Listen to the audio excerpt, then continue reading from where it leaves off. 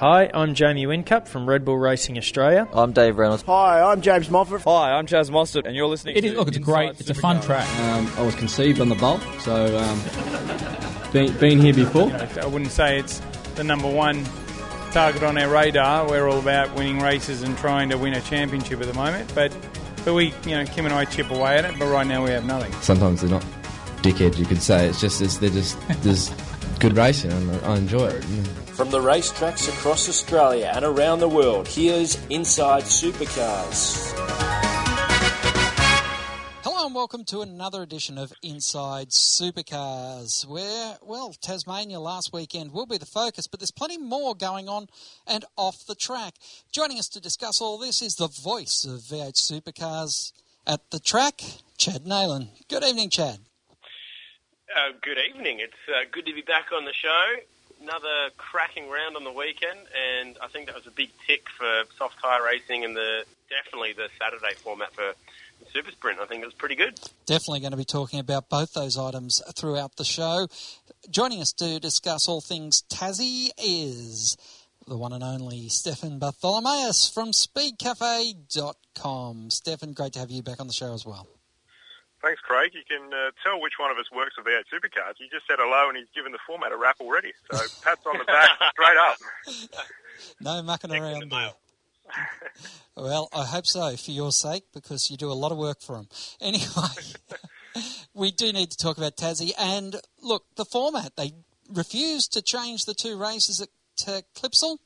But, Stefan, on Saturday we saw one half-length distance race at 120 kilometres, I think it was, and you got your 150 points for it, Stefan, just like you did just like you missed out on when you fell in the sand trap after running 198 kilometres. Yeah, I think in terms of the equal weighting of the points between Saturday and Sunday, it's one of those things that it's just as hard to win a Saturday race as it is a Sunday one, so the exact distance shouldn't really matter too much, but as Chad did say in the intro there, it was a great weekend of racing.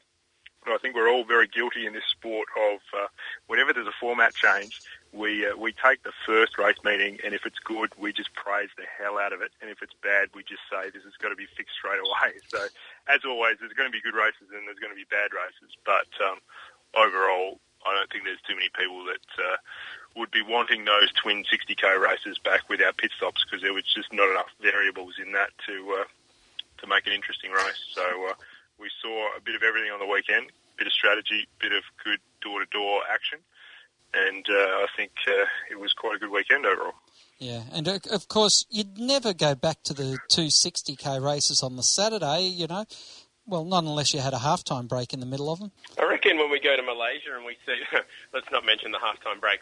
I think once we go to Malaysia and New Zealand, when we see 100k races, that'll make them look really short. Those 60k races last year were just over so quickly, and it didn't give the race long enough for anything to develop. Those races out of the pit lane, watching Whincup pick up 5 spots as a result of the pit stop process, cars banging into each other at the pit lane exit, all that sort of stuff was awesome. It probably won't be as exciting in Phillip Island because we'll go to the hard tyre. It'll still be good, but it'll be better than 60k races at least. But I think for a first-up weekend, it was pretty awesome.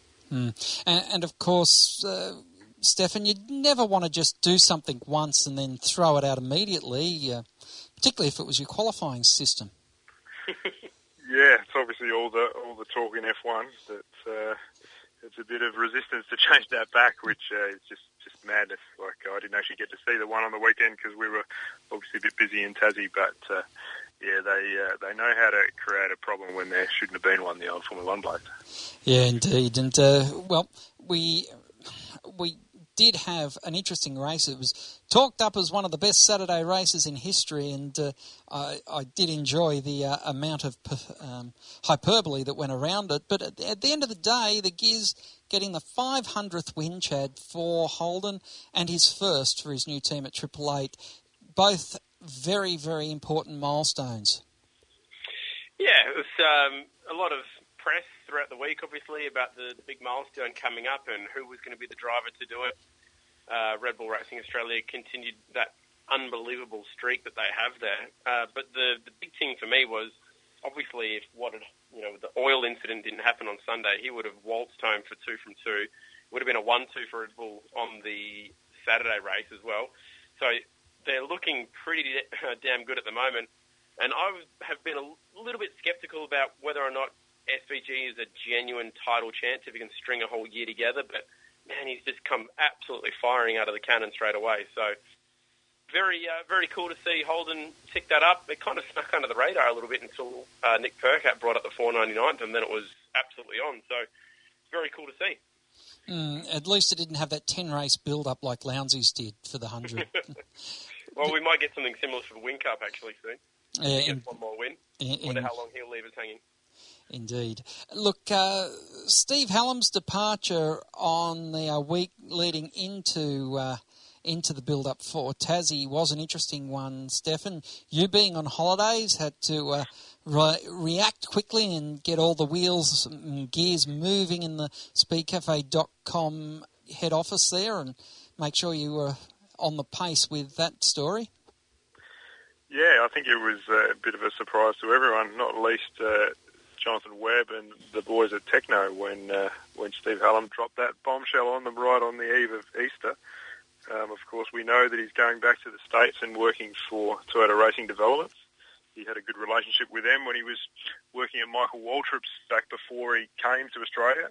He came and obviously had a couple of years at HRT and was sort of stepped out of that when Adrian Burgess came on board at the end of 13. So it certainly, from all reports, Steve had a very positive influence in Techno's development there, and slightly concerning when a small team like that loses such a powerful figurehead and leader. But certainly had the best answer to that on the weekend when Will Davison obviously picked up a victory, and they were just really strong the whole time. So the other element to all of it, of course, is that he was playing quite a role in the Gen 2 program for V8 Supercars. He was kind of the main team representative as a input into that.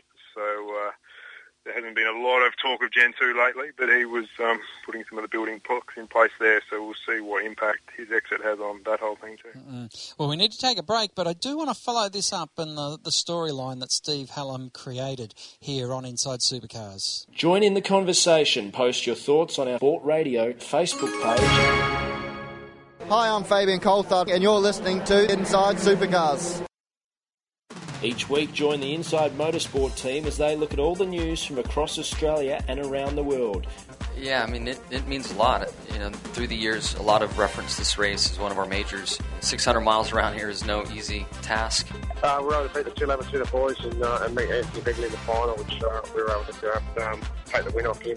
So it was a great weekend for the Rapstada family. Inside Motorsport broadcast on community radio and online at sportradio.com.au. Hi, I'm Fabian Coulthard, and you're listening to Inside Supercars. Welcome back to Inside Supercars with Stefan Bartholomaeus, award-winning journalist. What is it, three Journalists of the Years? I can't keep up. It's too many. I write words. I can't count, so I don't know. All right. And, of course, very modest.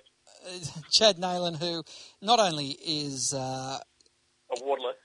Well, I was about to say, not only is on every medium known to man on V8 Supercar weekends, but you can catch him on Speed Week and just about everything else that's going. He's a busy man trying to knock Richard Kral off the top of the busiest man in motorsport mantle, which he's held for some time. I'm actually working with him on Thursday, so there you go. That's quite fitting. Well, you can't beat him if it's like Scafie and Lowndes winning Bathurst every year. You can't get in front of him if you're sharing the drive. You can't beat him, join him, I reckon. Anyway, we do digress. Look, the Steve Hallam departure was a very interesting story, and I know that, Stefan, you ran the story that Davison was blindsided, but as you also said, I think the whole team was.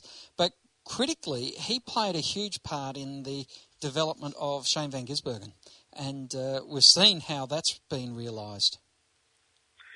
Yeah, and obviously he had a role in Shane getting the McLaren factory GT drives too, with his relationship there with Dave Ryan and a few of the boys over in Europe. So Yeah, Shane has a very strong relationship with him. He gets on well at a personal level, obviously, as well as a driver level. And I think whenever someone like Steve looks after a driver the way he did with Shane, that's quite a compliment because he's worked with the best. You know, Ayrton Senna obviously gets brought up all the time as probably one of the absolute greats that Steve was involved with there at McLaren. So.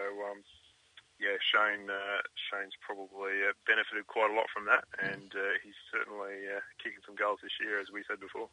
Now, Triple Eight, Chad, were just absolutely amazing on Saturday. At one stage there, they looked like Triple Eight cars, could have been 1, 2 and 3, with the Triple Eight supported Techno at 4.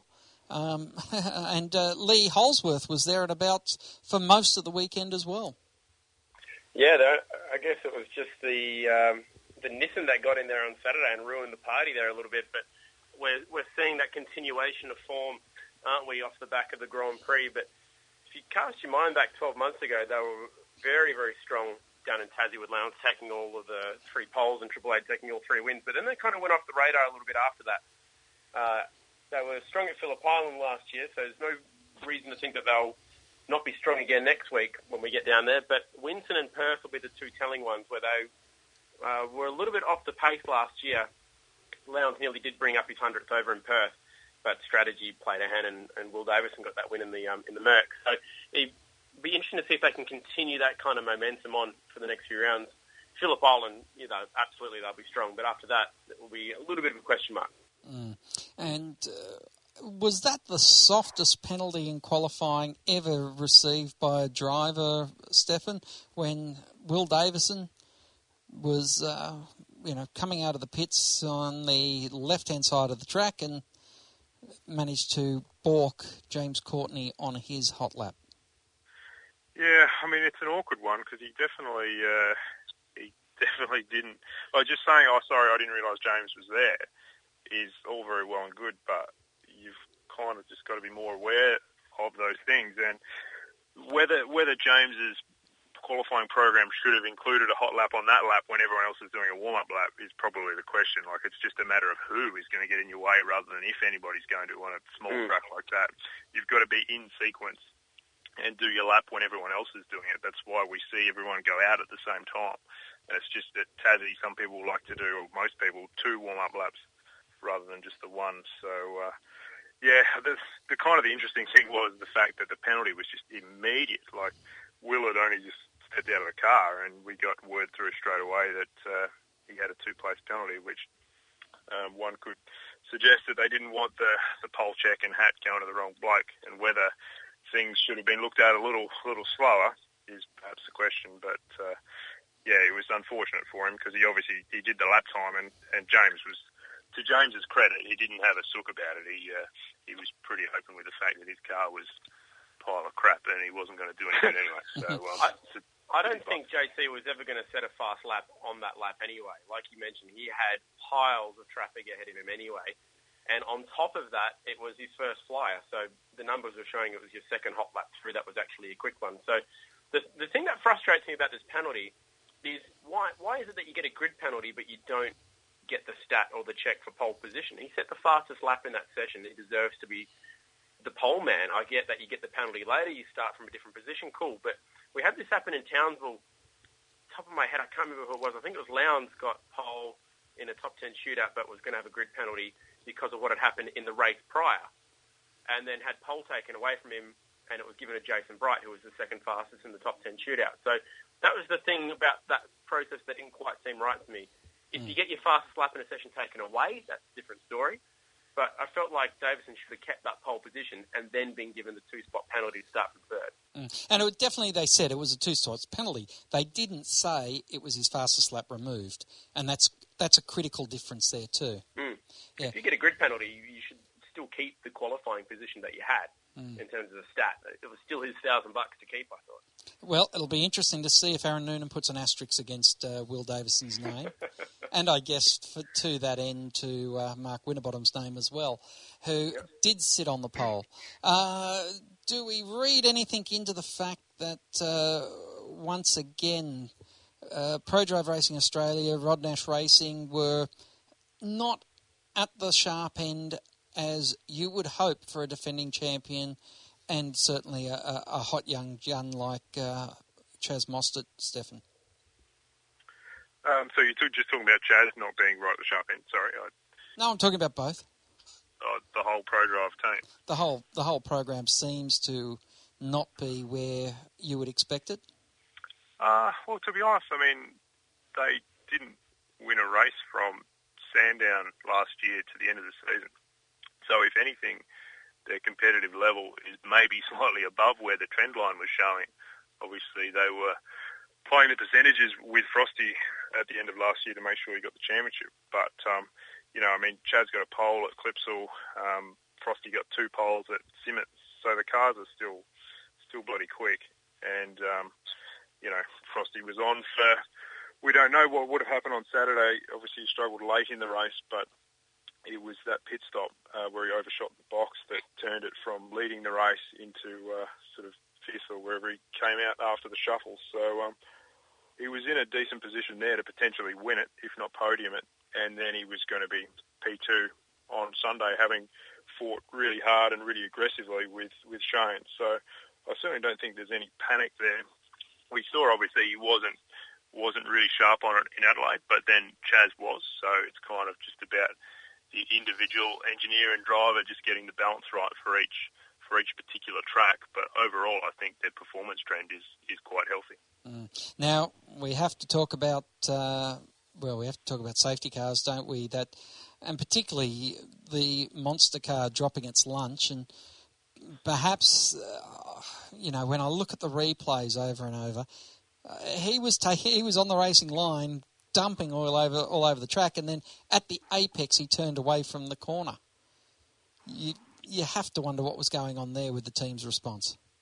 I think you've got to give credit to Cam. You're doing 240 k's an hour. That thing was probably flipping on oil. You don't really know at that very moment what the result is. You can't jam on the brake. If you move left or right, you're going to be putting oil in a position where people would be trying to either defend down that side of the racetrack or pass.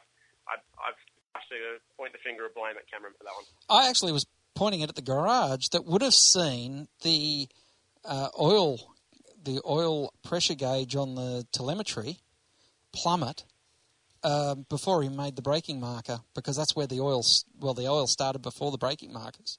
Well, it was a major engine failure. They wouldn't have had that much warning, would they? It would have been over pretty quick, I think. Stefan, I'll bow to your analysis of that situation.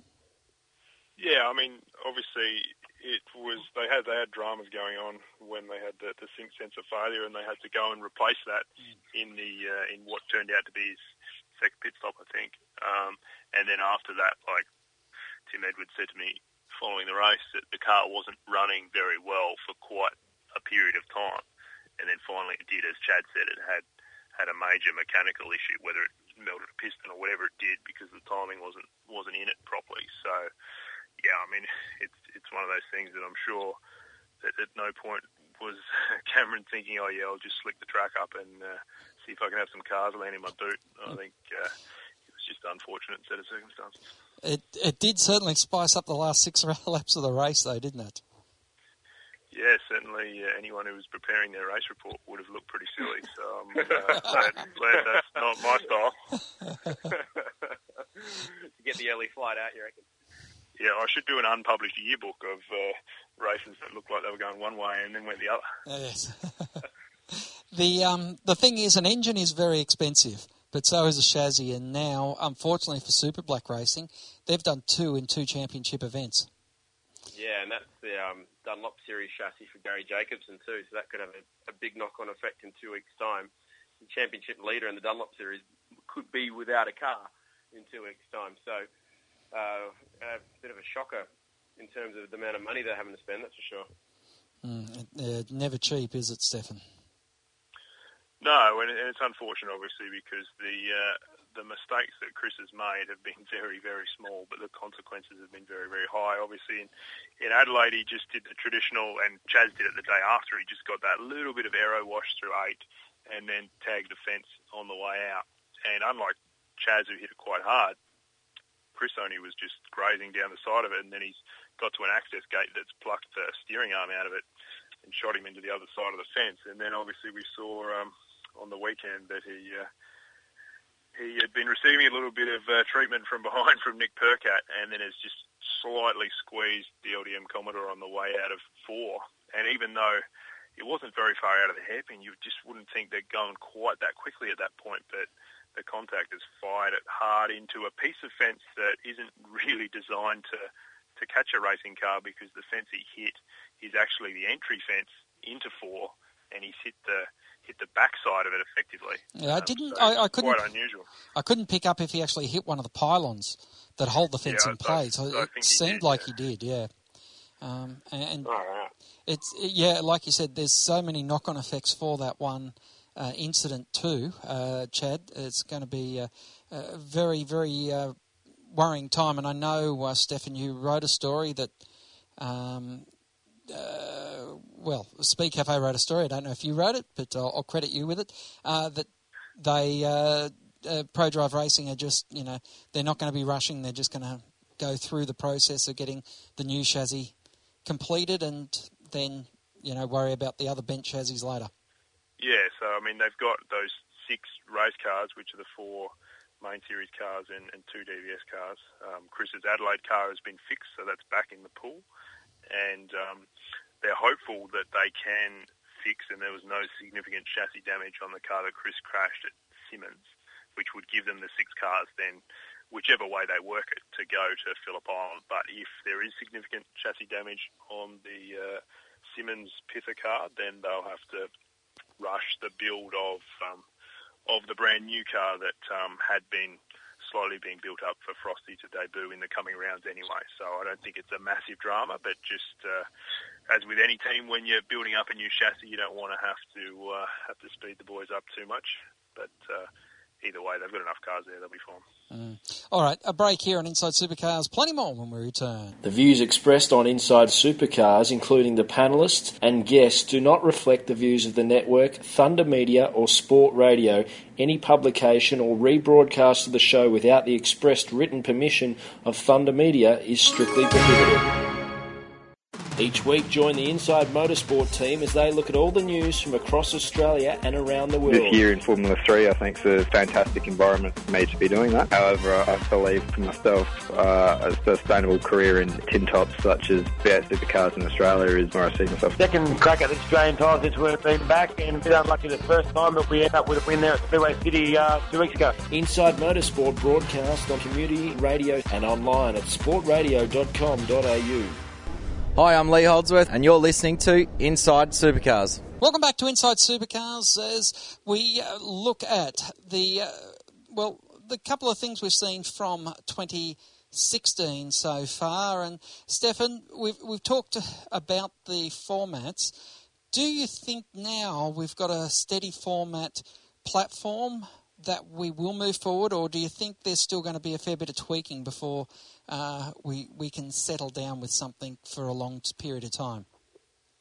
Well, as I said before, the whole paddock's full of overreactors, that something's good for 5 minutes or it's bad for 5 minutes, and then all of a sudden we should throw it out the door. But so nothing stays the same for too long from that perspective. But I think, as Jamie said, Jamie Whincup, when he was asked about it in one of the press conferences, it's good to mix it up, because whenever we have a format for too long, it does actually get stale, and everyone ends up doing the same thing at the same time with strategy and all of that sort of thing. So I think the next evolution perhaps is going to be more on the tyre side, with what they want to do with the soft tyre, and they're going to be testing some a different compound, a different soft, which I believe will actually try to have a higher grip level for longer, so there'll be a bit less deg. But from what we've seen, when the grip level's up and the drivers are more confident to have a go, that the racing can be a bit better. So I think they're going to trial that, and also a new construction as well, which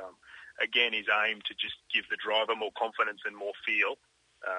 It's the age-old debate as to whether we need a steer tyre and a drive tyre, which is something that's a bit costly. So Dunlop are changing the construction to see if they can get a similar effect out of the one tyre. So I think that for 17 is more where they'll focus rather than the format side of it. I guess it's important that you have some stability, because last year, Chad, when we went to Tassie, it was the first round of a pay TV live, no free-to-air live experience. Mm-hmm. And, of course, that caused enormous reaction across social media, across the motorsport public. This year didn't have so much, the second year, as Stefan said, the overreaction was gone, and people understand the way of the world and certainly in the future of television. Yeah, I mean, there'll still be murmurs about that, no doubt, for a while. As for the formats, we still have the Super Street format a little bit as well, and we don't really have a solid Super Street format yet that is across the board. Like Townsville is 2 200s, and then you got Clipsal, which is 3 races. Sydney's different again. So I think just back on the format topic, I'd like to see kind of one format straight across the board there, but that's easier than done because I think the Townsville one's pretty much led because it's got such heavily investment from the government up there. They want to have a format which yeah, and the 250 didn't work at Townsville, or Garth won it and he said it was pretty boring. The last 50 kilometres didn't change much, and I think he was 4th at 200 and he won the race at 250. So, but he was quite adamant that it was too long. The track didn't suit a race of that length. Yeah, I think it's important that I have formats that people understand and that are the same everywhere we go. Have your Super Sprint format, have your Super Street format, and then we know international now that format should stay the same as well. Is it still going to be 4 100s? I didn't think Pukekohe was 4 100s this year. Yeah, it is. International format. Okay. Mm-hmm. I thought for some reason that was different, Stefan. And this is the problem. You can never keep track of it, really, can you?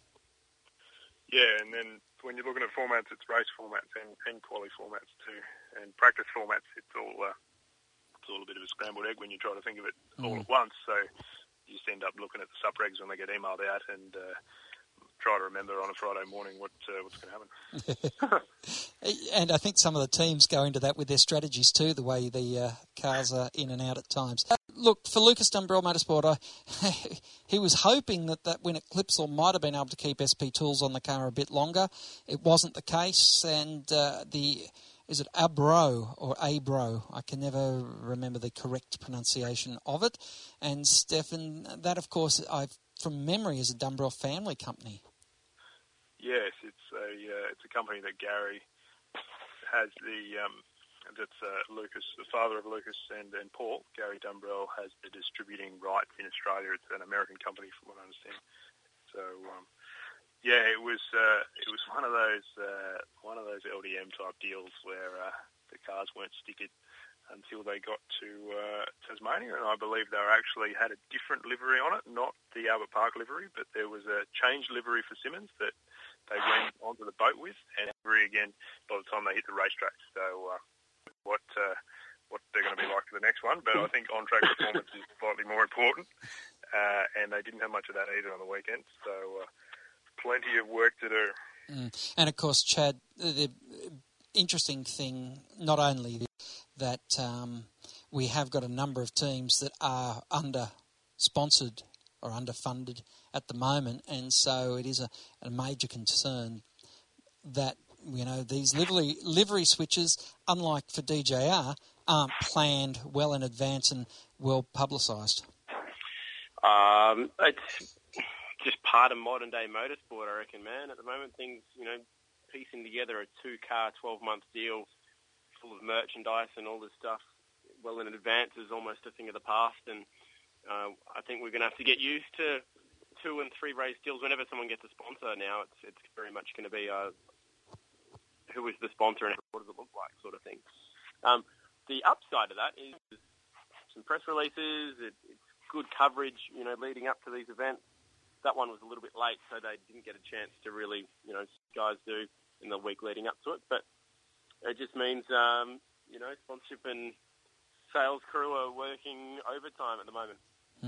Now, Tassie, success once again. Great crowds, and I actually think the crowd was up this year on last year, and you know, it looked like it. Certainly, It really did look like it. Yeah, certainly. The biggest sporting events on the Apple Isle is continuing to go from strength to strength. Yeah, yes, but sorry to jump in, but what I would like to see for next year is we find Tasmanians with a bit more respect and have some better support action than what they received, because I did go for a walk through the spectator areas and so on, and was really impressed by the amount of punters there sitting in their chairs and everything. It's actually a great, as we all know, anyone that's been there, it's a fantastic venue to watch motor racing, especially through 1 and 2 there. You get a really nice read on the chassis balance of these V8 supercars. But the only drama was they were all sitting there watching an empty track, which seemed to be the problem when you're at a motor racing event. So we had F4 and HQ Holdens and V8 Utes, but I think it could have done with at least one more category. And interestingly, it's Tassie and Darwin where they do focus on trying to have local supports. I was just wondering if you're saying the track was empty because there was only 9 F4s on the track, Stefan, but I'm sure you'd never be that controversial.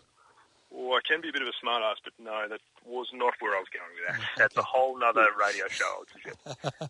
It did need an extra category on the weekend, I've got to agree with that. Apparently Sports GTs put their hand up for it and got knocked back this time. So they were on the support bill there last year. They've been on the supports bill at Phillip Island and Winton.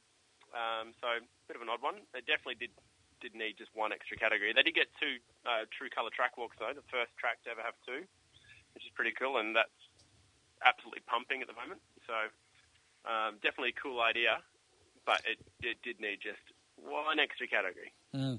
Wondering, based on the story that Stefan, you ran on speedcafe.com about Tony Quinn still knocking back V8 supercar advances, whether Aussie GT would have got like the trophy series up there or something like that just to bolster the field.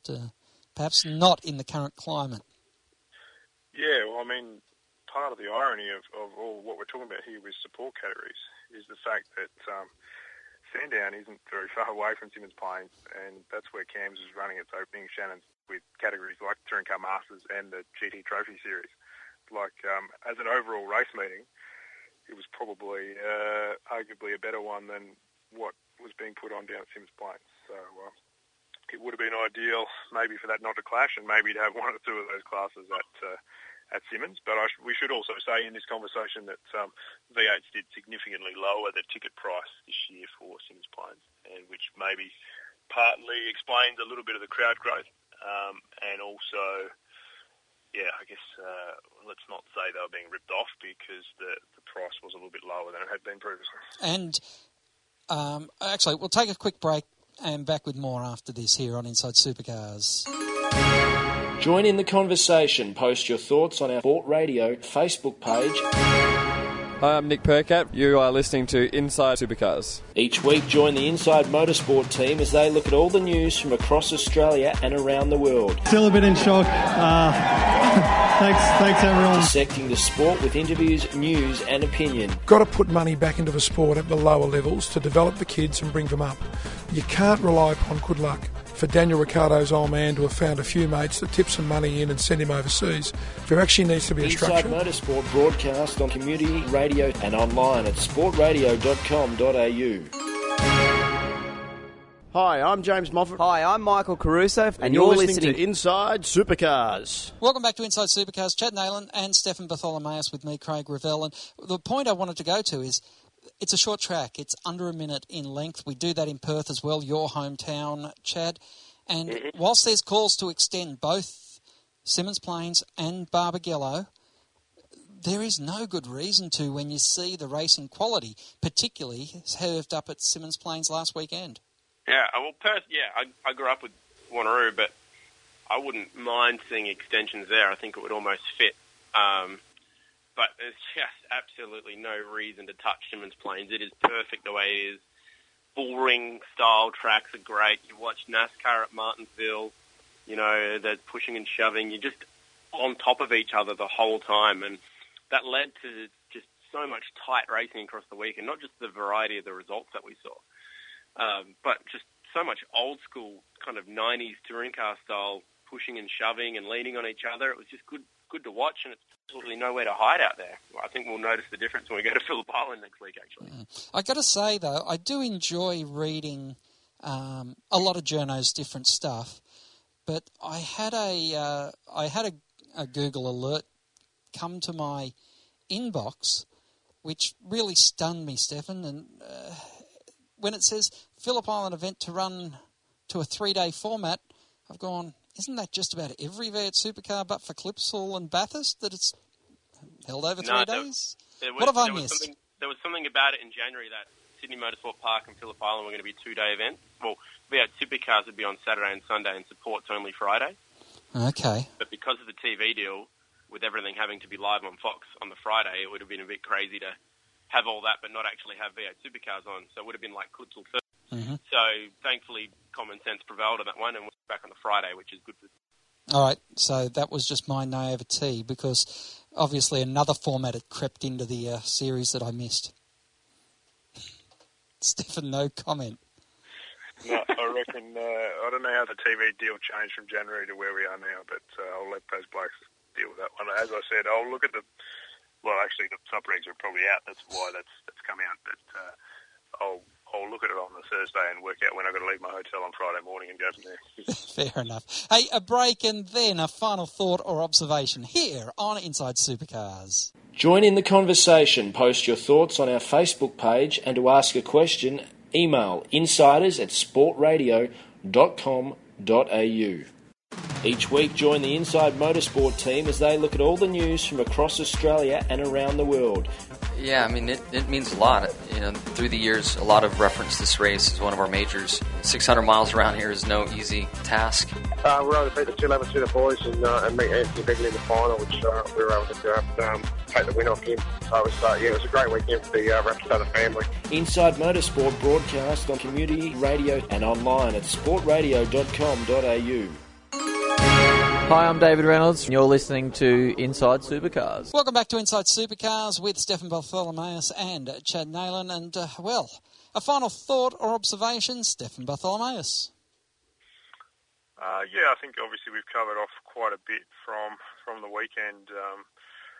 You boys mentioned the Holden 500 wins thing, and the other side of the coin, as great as it was to celebrate that heritage, is that right now they're not committed to the sport beyond 16. And I think that's probably going to be, not probably, it is one of the major going to be unfolding across the back half of the year as to what's going to happen there.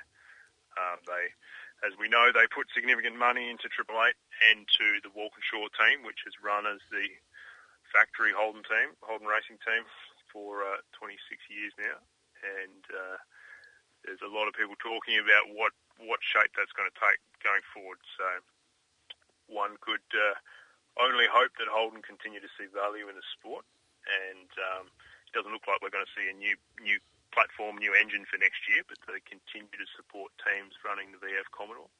But whether they deem a factory team as being part of that is still to be answered. So, I think that the HRT on-track start to the year has been very interesting. Obviously, in Adelaide, they won a race, but they had also for the last 2 years. And they were solid top six-ish at Albert Park, and then just absolutely fell apart at Simmons. So there's plenty of pressure on there right now to get the job done at a better level than they have. And watching how that team goes on and off track in the next little bit is going to be quite interesting. All right, then. Chad Neylan, final thought or observation?